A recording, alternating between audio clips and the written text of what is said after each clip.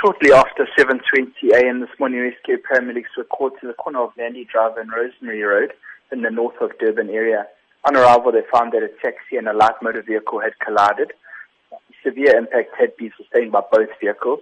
Paramedics quickly assessed the scene and found that two male occupants from the light motor vehicle had sustained major injuries and unfortunately passed away before paramedics had arrived.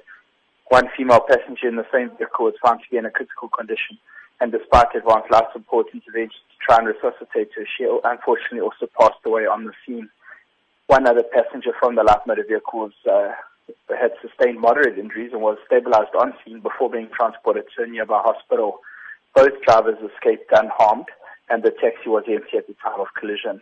At this stage, the exact cause of the collision is unknown. However, SAPS were in attendance and will be investigating further. You say that one patient was transported to hospital with not so serious injuries.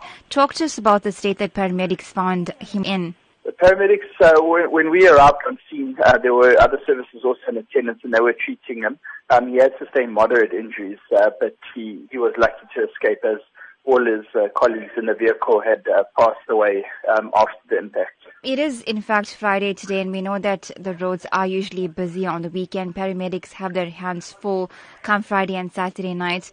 What is the warning to motorists to be safe as they head into the weekend? I think people just need to be responsible. There's obviously a good chance that people are going to be going partying tonight. And rather dedicate a sober driver. Let one person be a sober driver.